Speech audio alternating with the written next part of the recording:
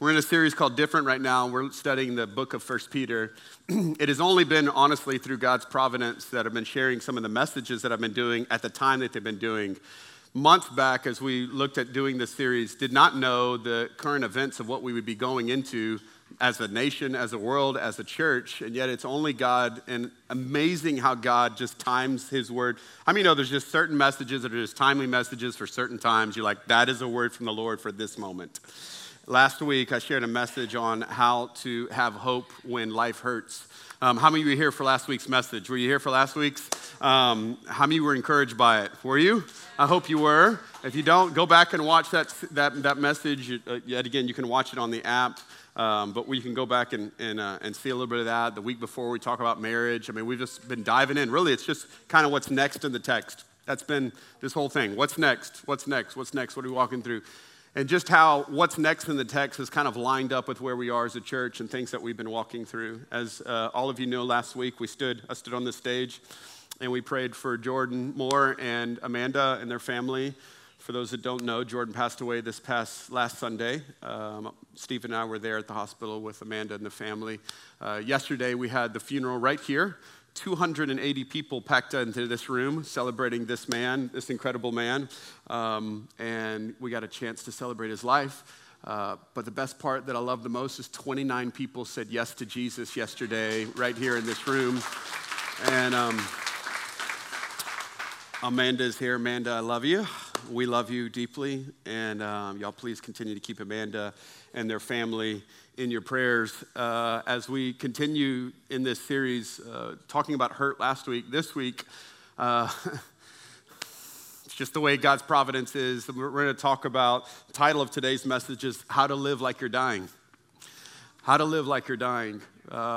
Peter is going to challenge us in this idea of the end, and what does that look like when we come to the end, and are we at the end? And everything that's going on around our world right now, especially everything that's happening in Israel and Gaza and everything that's stirring up, and people are asking the questions, are we in the last days? Is this the last times?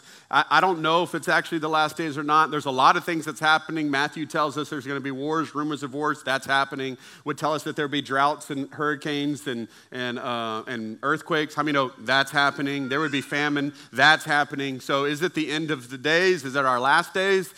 I know it's more last days than it was when it was written. And here's what I also know. It's your last days. And what I mean by that is every day we're closer to the last day than we were the day before and the week before and the month before. I want you to imagine with me for a moment that those double doors in the back opened and Jesus walked down this aisle. First off, how amazing would that be? Jesus just strolls up. How many know he gets the mic? You know, I step off the stage, Jesus takes the mic. I want you to imagine with me that Jesus stands up here and greets our Savior's church and those watching online. And he says, hey, I come bearing an announcement today. And the announcement is that 1 year from today, October, what's today, 29th? October 29th, 2024, exactly 1 year from today, I will be coming back. 1 year from today, I will be back. And all of you that have trusted in me will be with me in 1 year. And then he walked out the door.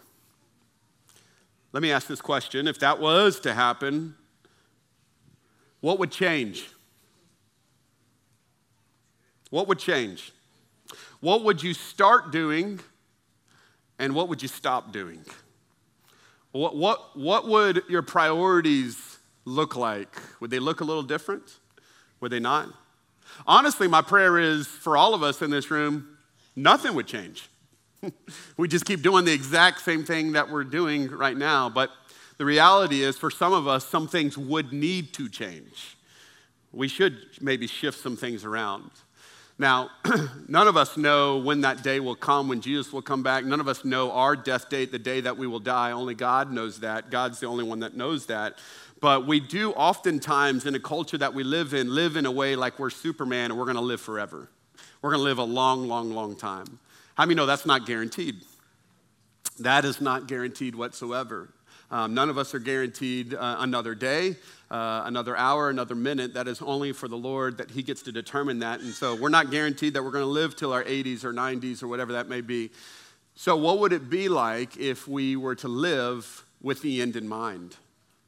Peter is going to address the church, and he's going to talk to them about this because they've been facing such persecution that he probably knows in some reality from those who are in that church, the end is actually very near for them. Not Jesus coming back, but their death is probably coming, and it's becoming imminent because the suffering, as you've heard in the beginning of this series, we talked about the persecution that the church was facing and how the Roman culture was against the Christians, and so they were burning them and they were killing them. And so Peter's writing to a church who's enduring incredible suffering, and he's going, hey, there may come a day, and it's probably coming sooner than you think, so you need to make sure that you get your heart and your life and your family ready. So today, I want us to take in what Peter is saying, and I want us to ask ourselves, what is it to have the right mindset when it comes to our own mortality? And I want to share today 5 ways to live like you're dying. Because you can live in such a way that whether you were to die tomorrow or a month or a year or many years from now, that you can live today in such a way to be ready for that day. So if you have your notes, I want you to go ahead and pull it out. I'm going to give you 5 thoughts today as we go through 1 Peter 1, and then we're going to go all the way through to 1 Peter, I think, verse 11. And then you're in for a real treat because next week, my bride is preaching next weekend. Lindsay's preaching next weekend. Come on, somebody. So, and she's preaching on suffering.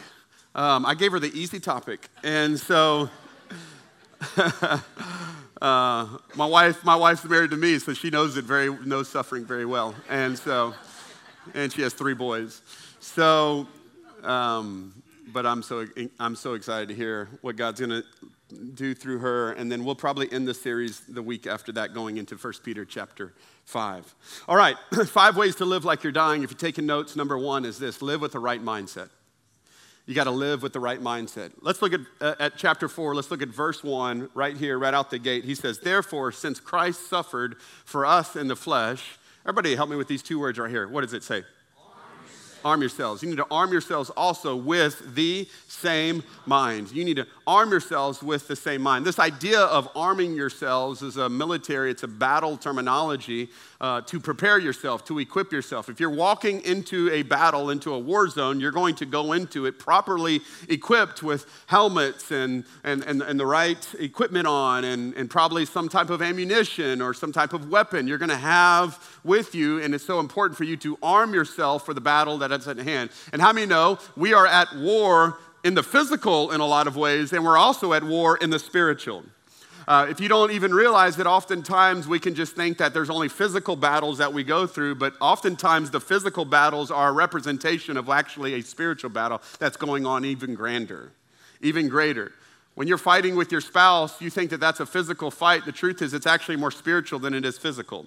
When you're fighting with people, whether that's in other countries or whether that's here in our states or wherever that is, we've got a battle that's going on. I'm going to tell you the greatest battle that you and I fight, ready? The greatest battle you and I fight is with ourselves. And it's right here. This is the greatest battlefield, is right here. And if you want to win in life, you got to win here.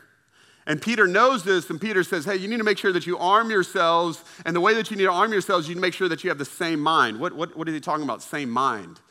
Well, he's referring to something that Paul speaks about, because Peter and Paul, yet both apostles, wrote very similar things. We've been all throughout this series kind of bouncing back and forth between these 2 guys because they are sharing very similar things. And in Philippians 2, the apostle Paul writes, in your relationship with one another, have the same mindset as Christ Jesus.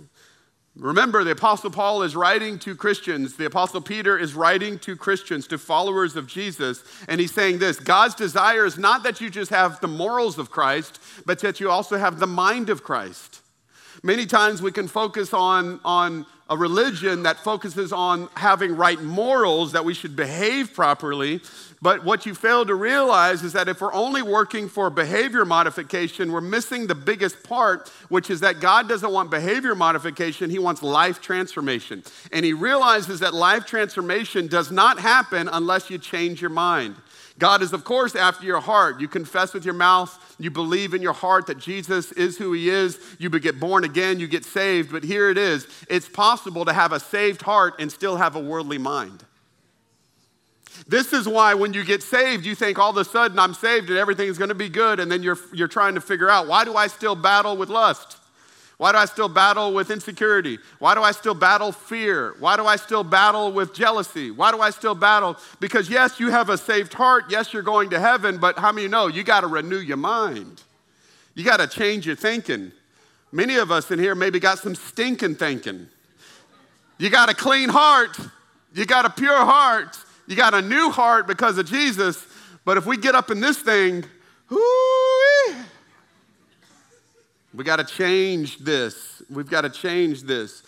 This is why Paul and Peter are both so concerned about the mind, because they know that you can't have a changed life if you don't have a changed mind.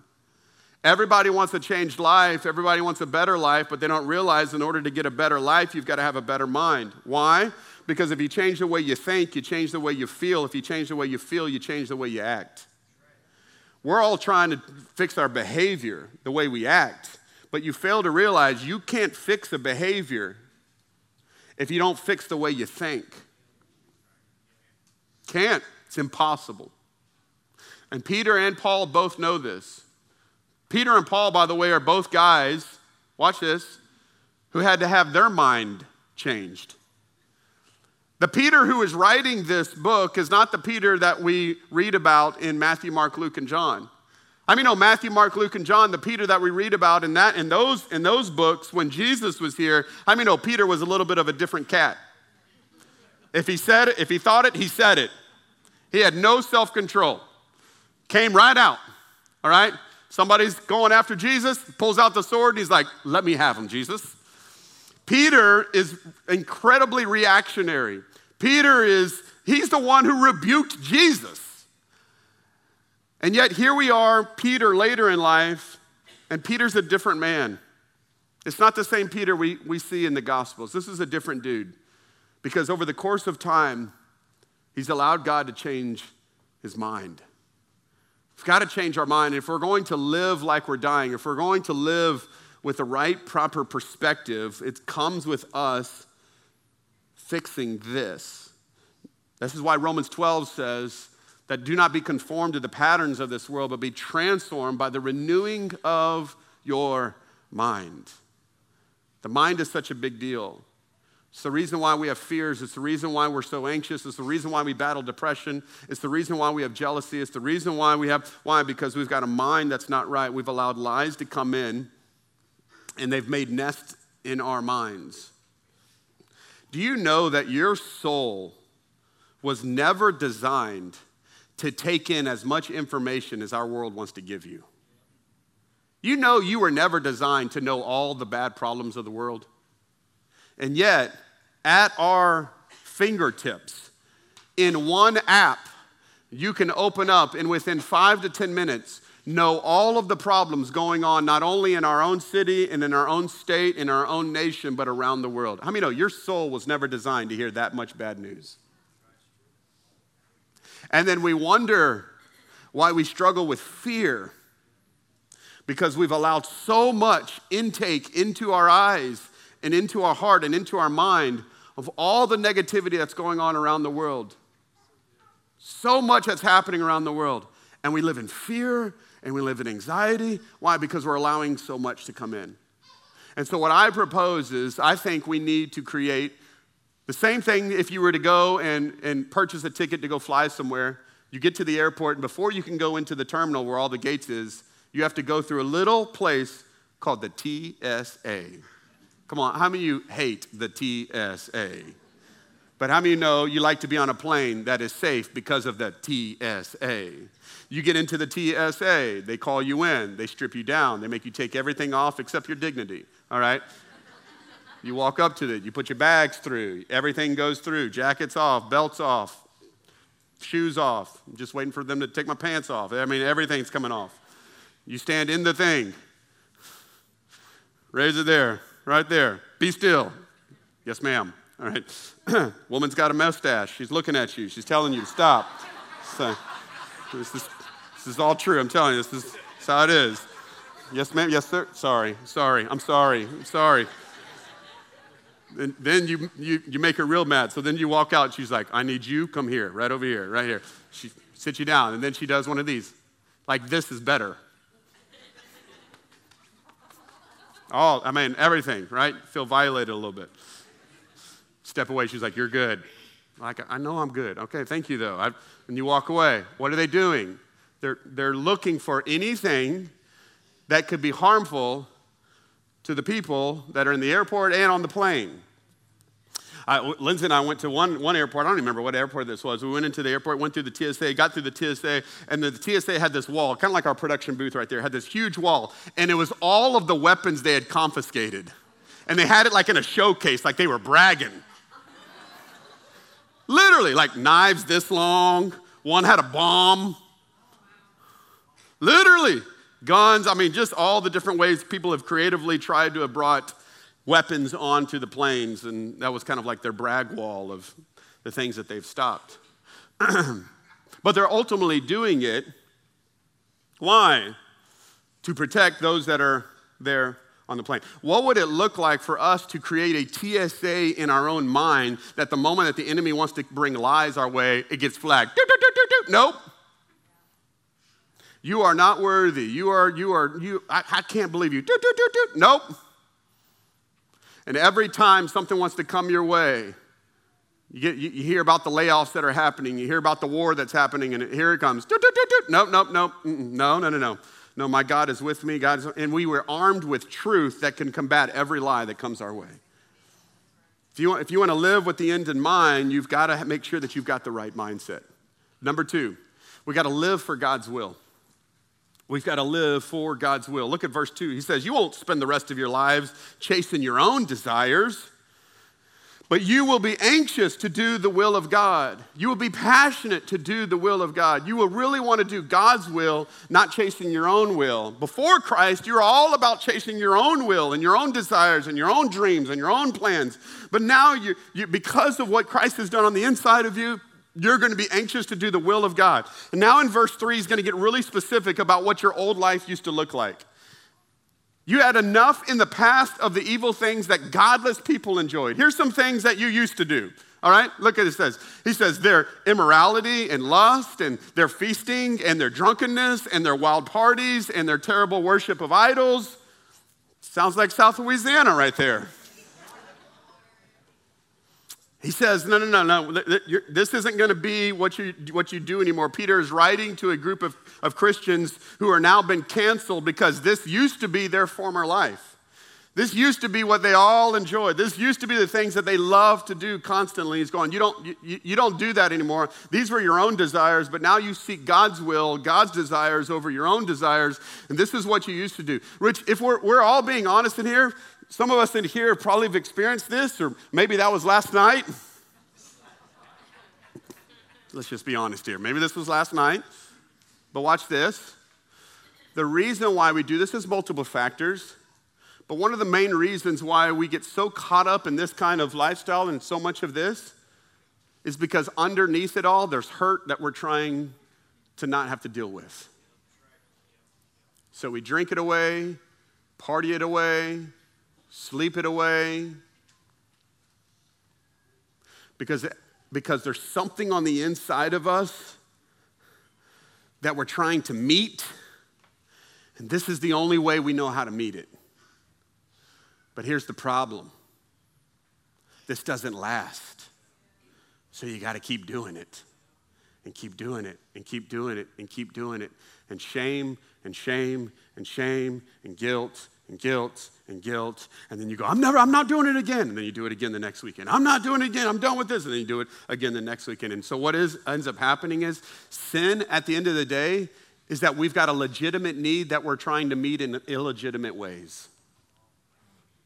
We've got a legitimate need. We want to feel loved. I want to feel accepted. Pastor Josh, I just need peace in my life. And right now I have no peace, so let me just drink it away so I can get some peace. Well, here's the problem. When you're back to sober, you realize you don't have it.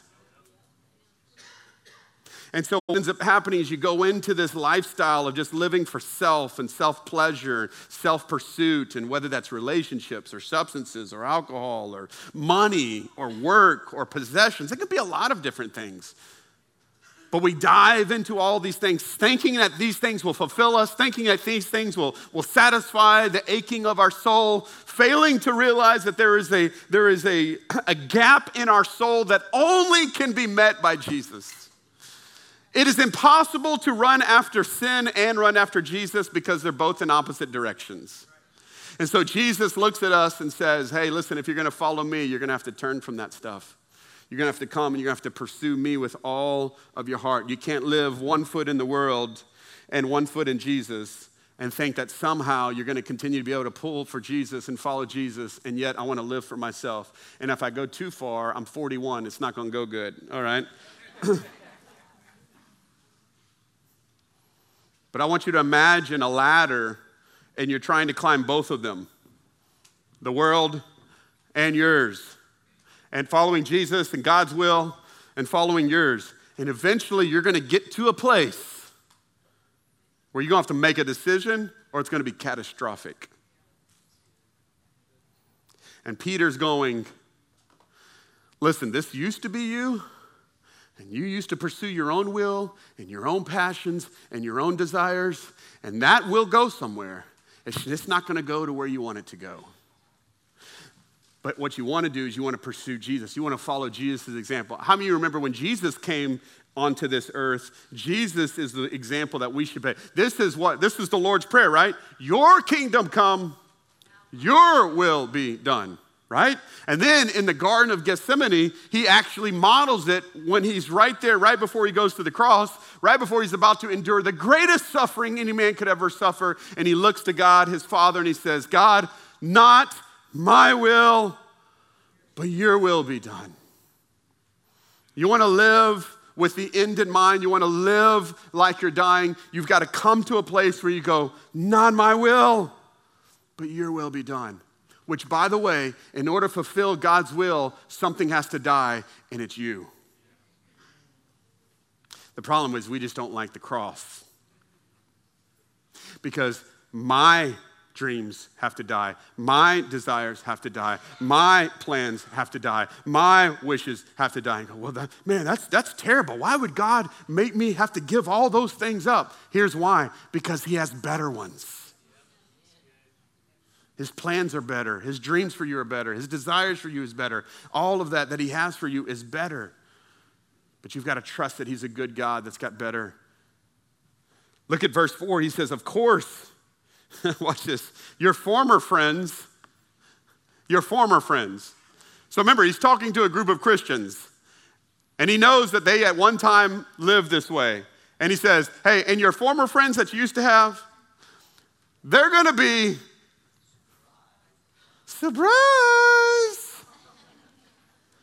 And what are they going to be surprised? They're going to be surprised when you no longer plunge into the flood of wild and destructive things that they do.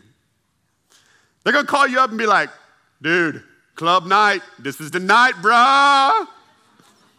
50% off, I'm telling you, this is it.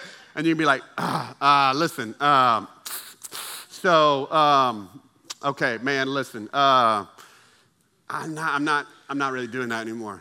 What? Bro, Thursday night, that's our night. Yeah, just not doing it anymore. Or you go on a business trip with all of your work buddies and you normally go to the adult club together. And they're all getting ready, man, it's gonna be great. And you're like, listen, I'm not doing that anymore. What? Or someone goes to hand you something, and you look at them and go, man, I don't do that anymore. What? What got into you? People in your work start gossiping about everybody else, and they come to you and go, dude, let me tell you, man. Let me tell you about such and such. And you go, man, I really don't want to hear that anymore. What? And here's the response. Ready? You better than us now? Oh, you better than us now, huh? Oh, you all goody now. Oh, you all on that Jesus thing? Yeah, and then they'll say this, bro, you've changed. You've changed. And you know what you need to say? You're absolutely right, I've changed. But more than changed, I've grown. And by the way, when people don't want to grow, they'll make fun of you for growing because it makes them look like they don't want to grow, which they don't want to grow. I don't do that anymore, man. Oh, man, why don't you do anymore? And it's going to give you an opportunity to talk about what we talked about last week, is then it gives you an opportunity to declare the hope that you now have in Christ. And let me tell you why I don't do this. Let me tell you why I don't. And give you an opportunity to do that. And by the way, some people will do this because you've changed.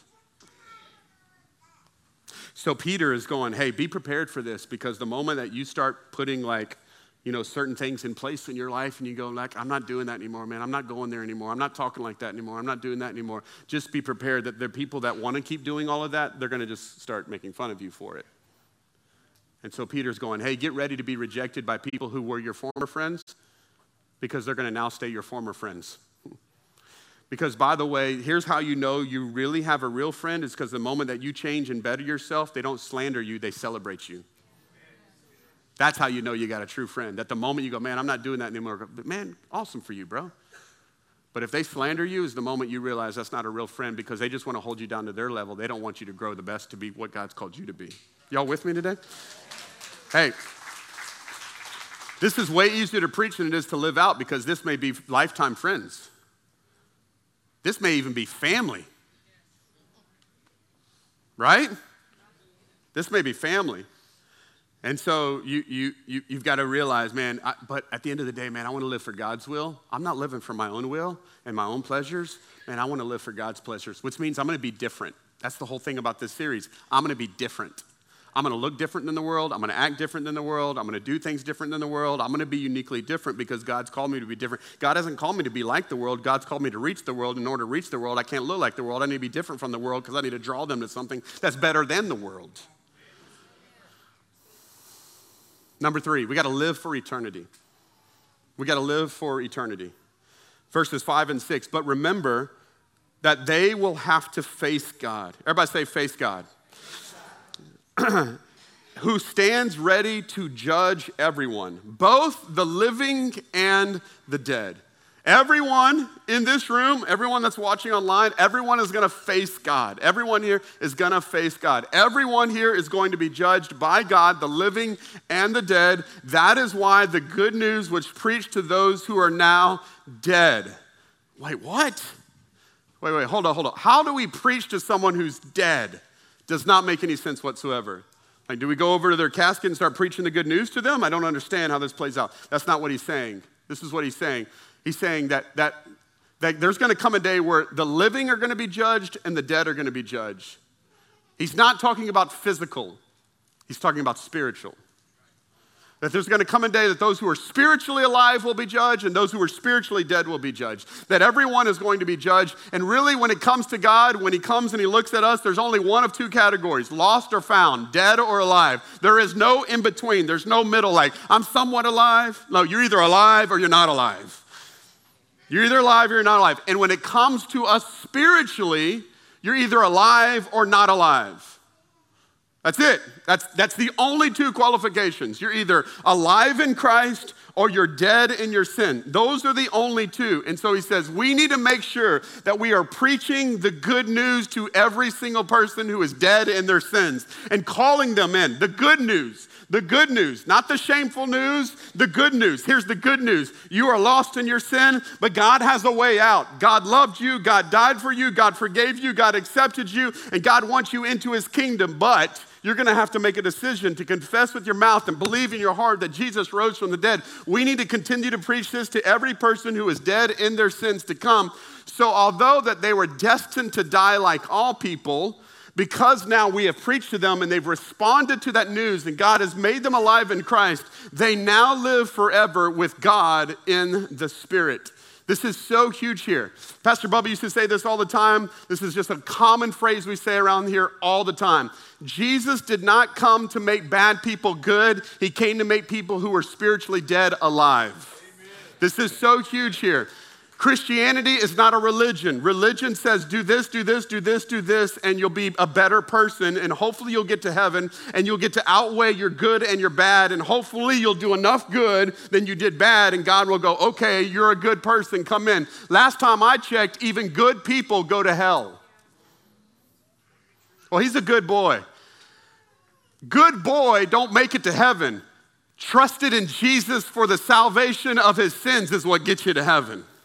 God did not come to make us from bad to good. He's not about behavior modification. How many know God is all about death to life? He's all about spiritual transformation. He doesn't change you from the outside in. He changes you from the inside out. He gives you a new heart, and he begins to renew your mind. And out of that, transformation starts taking place in your life. And if we're going to live for eternity, we need to understand that this is so huge. This is so huge. Why is this so big? Because so many people have misinterpreted these verses, that you and I were once dead.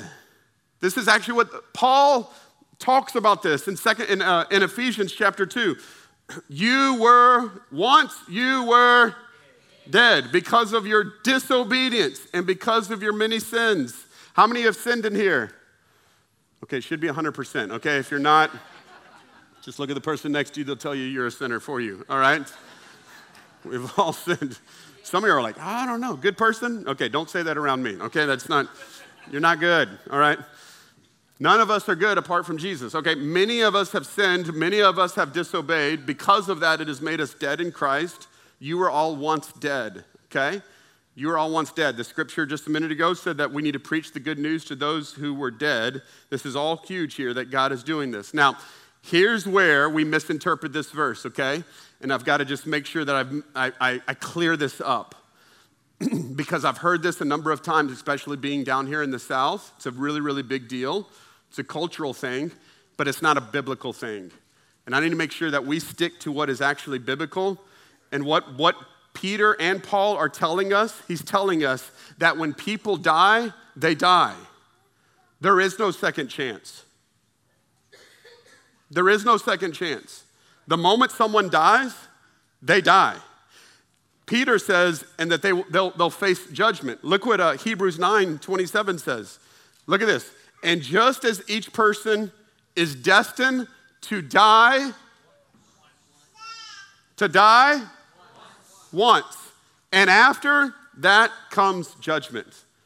So let me teach you not only what we believe at our Savior's Church, but what I 100% believe the Bible preaches and declares to us. No one dies, goes to a place, and then people that are alive can pray them out.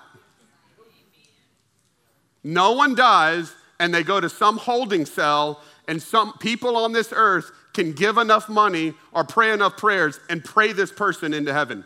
Does not happen.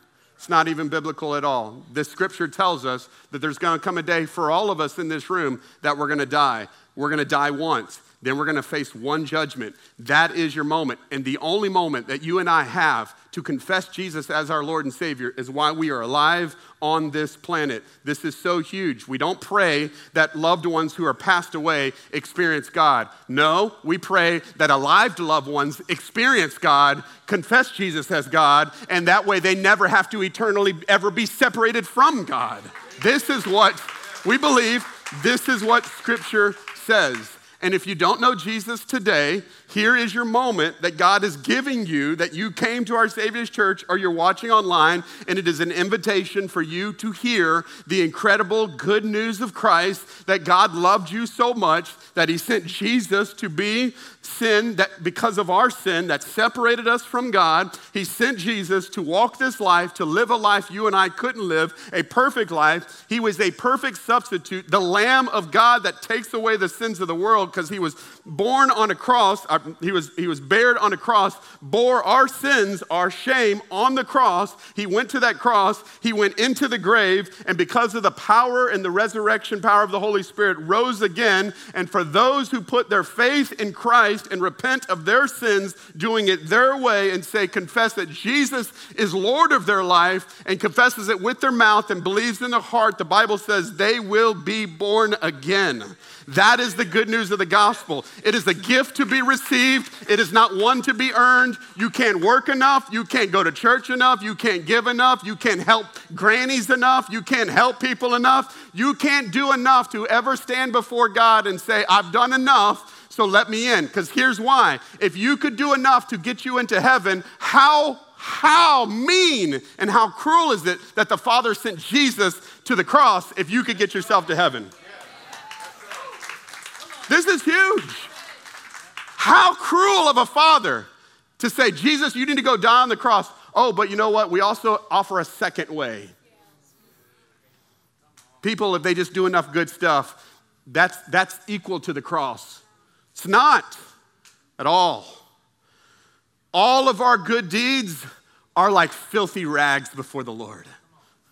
The only good deed that stands as the righteous payment for sins is what Christ did on the cross. So in 1 Peter 4, verse 7, he says, hey, listen, this is huge. The end is near. Go back to the verse right before that. The end of all things is near. Now, how many know it's more near to us now than it was when he wrote this? He wrote it to them and said, hey, it's near. It's way more near, even more now. And all of us in here have one life to live. We all have one life to live. But there is life beyond this life. So there used to be a hashtag that would go around and said, YOLO, you only live once. And that was like people's hashtag that they used to do whatever they wanted to do. I only live once, let's live it up. Here's the problem. I changed it because the truth is it's not YOLO, it's YOLT. You only live twice. And here's why. Because you live once on earth, but you live forever somewhere else. Amen. You've got a second one that's coming. And the moment that you die here, you're going to go somewhere else. So here's the question that we all got to ask ourselves. If you only had 1 month to live, if you only had 1 year to live, if you knew that, what would change? What would change? When I was on sabbatical in 2021, my sabbatical coach, one of the first activities and exercises that we did, he said, Josh, I want you to sit down. And he said, I want you over the next week to sit down and do this exercise. And then we're going to come back. We're going to meet about it. And I said, okay, what's the exercise? He says, I want you to write down what you want people to say at your funeral. That's really weird. What do you mean? He's like, I want you, if you could write your own eulogy, I want you to write down what you would hope people would say about you. What would you want Lindsay to say about you? What would you want your boys to say about you? What would you want the church to say about you? What would you want your friends and your family to say about you? What would you want the community to say about you? And so I sat down and spent some time and just started writing out things that I would hope people, would say about me. Things that I hope would be true. And so we met back again, and I was like, okay, what was all this about? He said, because here's the deal. This is now what we're going to do. We're going to take all of this that you would wish and hope that people say about you, and we're going to make sure that you live this out now. Because if not, you're going to wish for them to say this, but they can't say this because you ain't living it. So like one of the things was I want like my boys to say that their dad was always there for them. He's like, okay, well then guess what? That means you're going to have to say no to some people in order to say yes to them. Yeah, okay. I want people to say that he's incredibly generous. Okay. Well, how are you doing in your generosity? Well, I probably could get a little better. Okay, what are areas that we could get more generous in? It's amazing when you start thinking about like your own eulogy, what that would be said. I want my wife to say like, that's the only man I'll ever love, and he can never be replaced. That's what I want. It's just I was enough for her. That was it. I'm joking. But I want to issue that out to you guys this week, maybe in your time with the Lord. Sit down for a little bit and write out, like, what would you want people to say about you? He loved LSU. Okay. What else? He was a Saints fan. Okay. So he was disappointed a lot. All right, what else? I just had to, I'm sorry. Like, what are they going to say about you? And by the way, they're not going to talk about your money. And they're not going to talk about your possessions. And they're not going to talk about your work. And if they do talk about your work, they will either say you're a hard worker or they'll say all he did was work.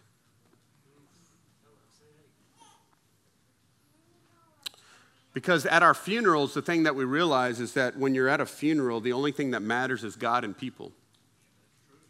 It's the only thing that matters. So how are your relationships? Got to think through that. For those that don't know, my grandfather died at 56 in a bank bathroom.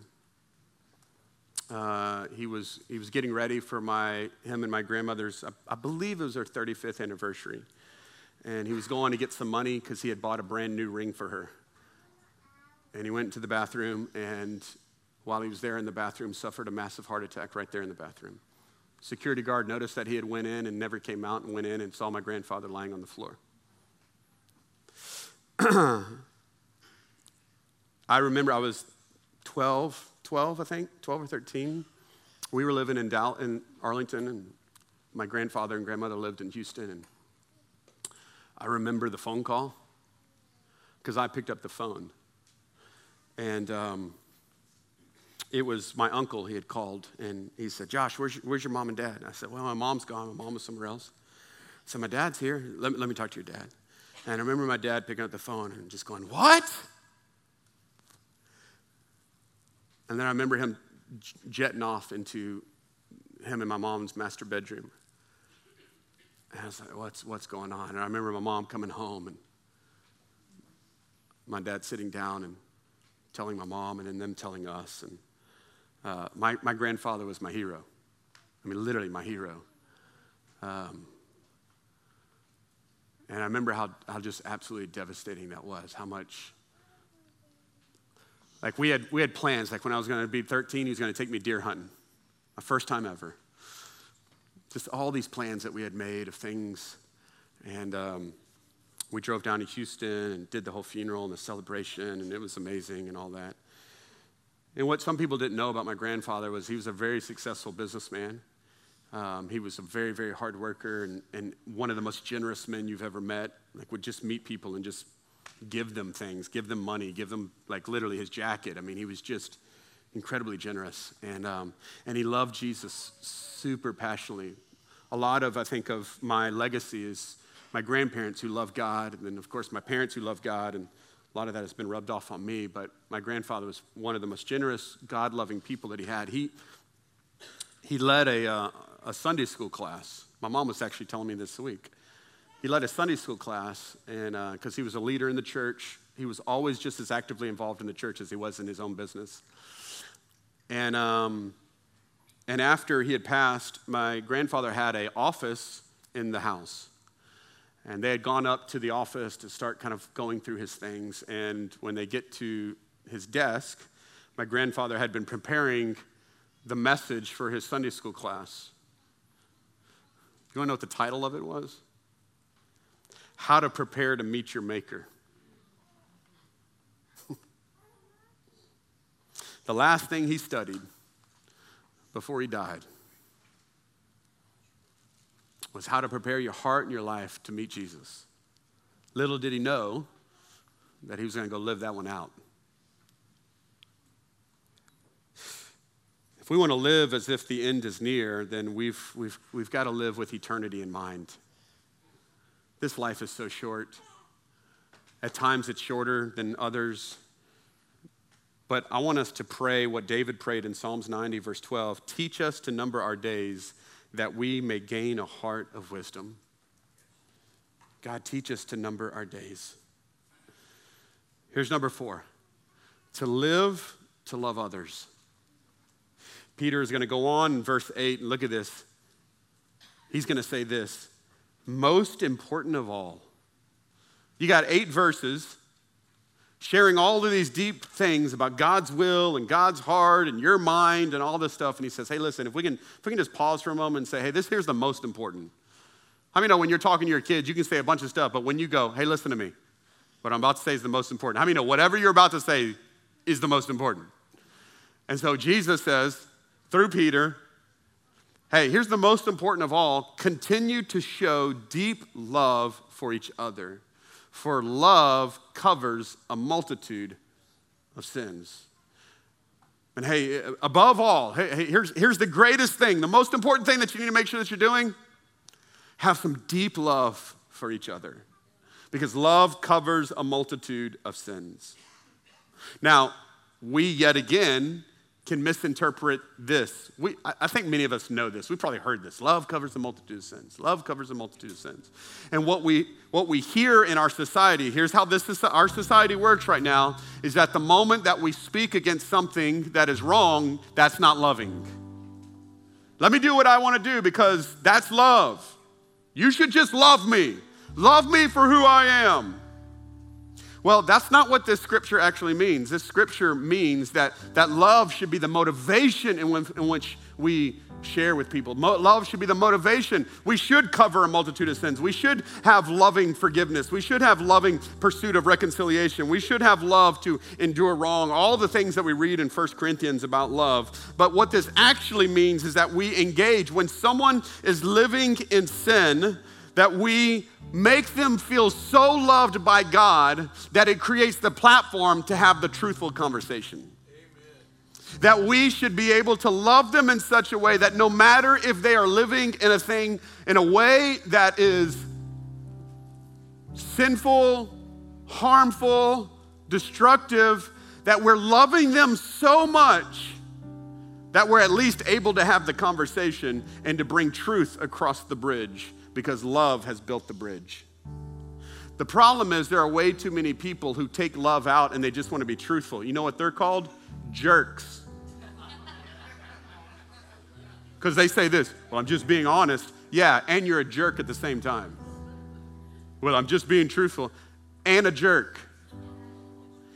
And then the opposite side of it is there's people like, let's just love one another. Let's just love. Let people do whatever they want. Let's just love. Hey, here's the problem with that. Is it loving when you find out that you have cancer and your doctor says, let me just give you Tylenol? No, your doctor's going to look at you and go, hey, listen, the next year of your life's probably going to be hell. We're going to bring you into the surgery room and I'm going to cut on you. And I'm going to cut right here. And I'm going to try to go after that cancer. And I'm going to cut all that out. And when we sew you up, it's probably going to hurt a lot. Oh, then after that, we're probably going to have to do some radiation and some chemo. And it's going to be incredibly painful. Do you look at your doctor and go, you don't love me? No, you know what you do? You look at your doctor and say, thank you. Thank you. Thank you. Why? Because actually the most loving thing you can do is to help me get rid of the thing that's killing me. And we live in a society where everybody wants to be loved but never told truth. Or everybody just wants to be truthful and not be loving. To love without truth is meaningless. Truth without love is mean. Love and truth is meaningful. And it's medicine to people's bones. It's medicine to people's souls. God has called us to show love to one another because it's only truth that breaks people out of the bondage that they're so in. Romans 2:4 says, don't you see how wonderfully kind, tolerant, and patient God is with you? Come on, do I got any people in here where God has been kind, tolerant, and patient with you? Come on, anybody? God's been putting on some extra patience for you? Me too, I got double hands right here. Watch this. Does this mean nothing to you? Can't you see that it is his kindness that is intended to turn you and me from sin. It is his love, it is his grace, it is forgiveness that should capture our hearts and turn us back to Jesus. So we're called to love. Called to love. Last one, number 5. We're called to live to serve others. Look at the rest, and we're done here. Verses 9 through 11. Cheerfully share your home with those who need a meal or a place to stay. Hey, I can't say that. We do this really well right here. We do this really well. Share meals, share places to stay, help people.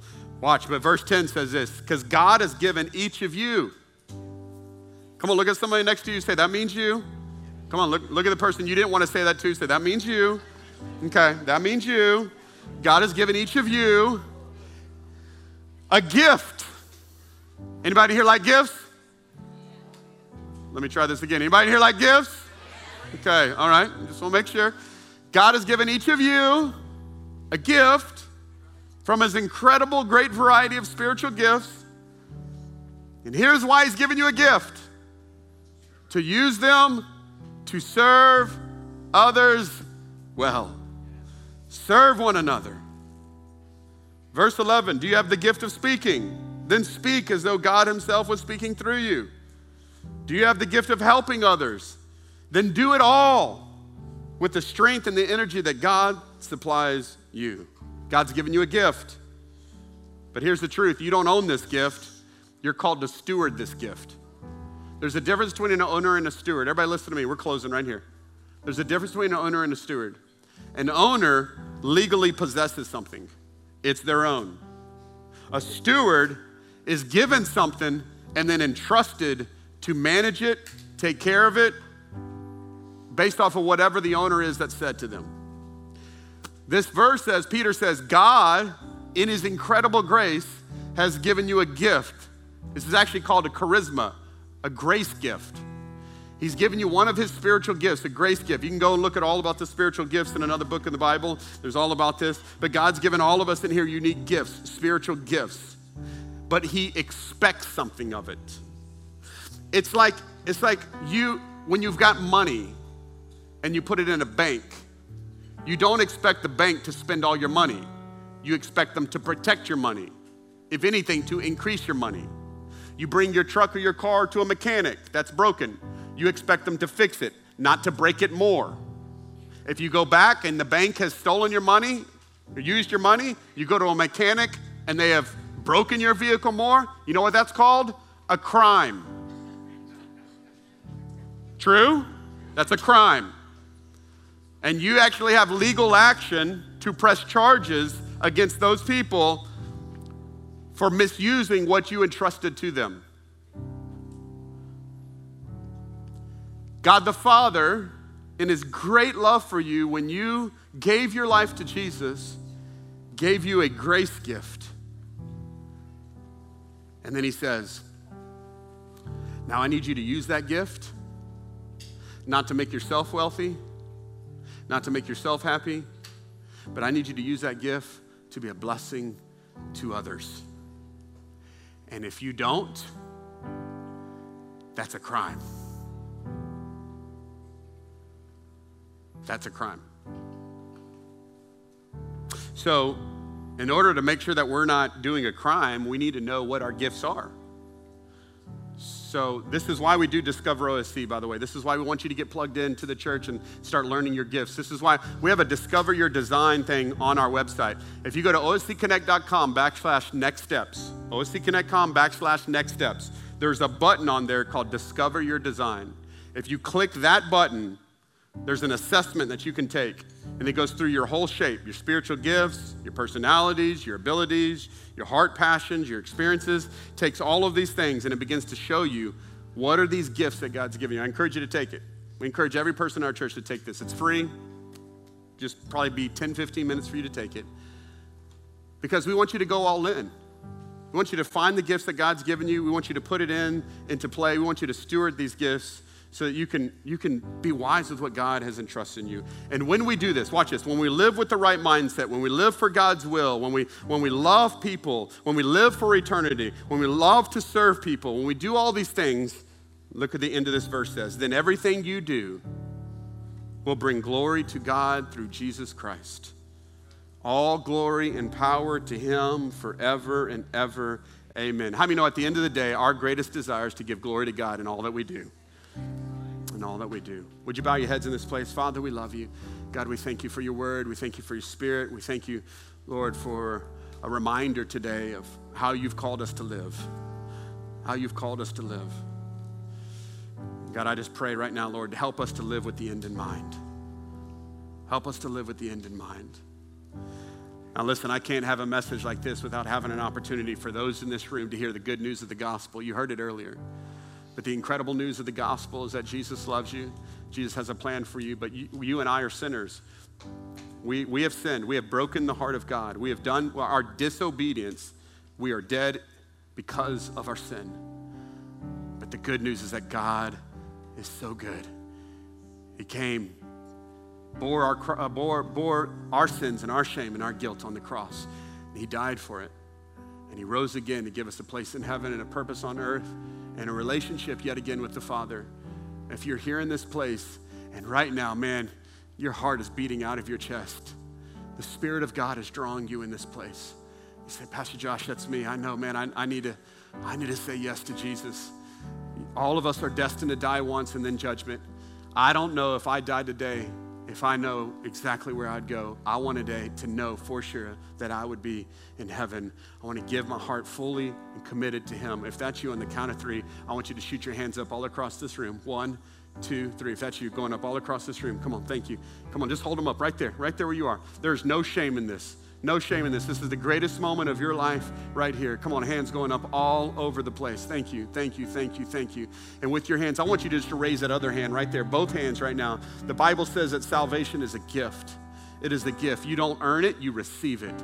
So right now, I just want you to receive this gift of salvation in this place. Father, we thank you. We thank you. We thank you for every hand that's raised in this house. God, I thank you, Lord, that you are drawing them to yourself. God, I thank you, Lord, that we come and we repent of our sins. God, we turn from our sin and our selfishness. God, and we thank you for Jesus, that you lived the life we couldn't live. You are the Son of God, and you died on a cross for our shame. So today, right now, in this place, we receive the gift of salvation. We receive your grace. God, we receive your forgiveness. God, change us from the inside out. God, we acknowledge you as the Lord and Savior of our life in Jesus' name. And everybody said, amen. Come on, OSC.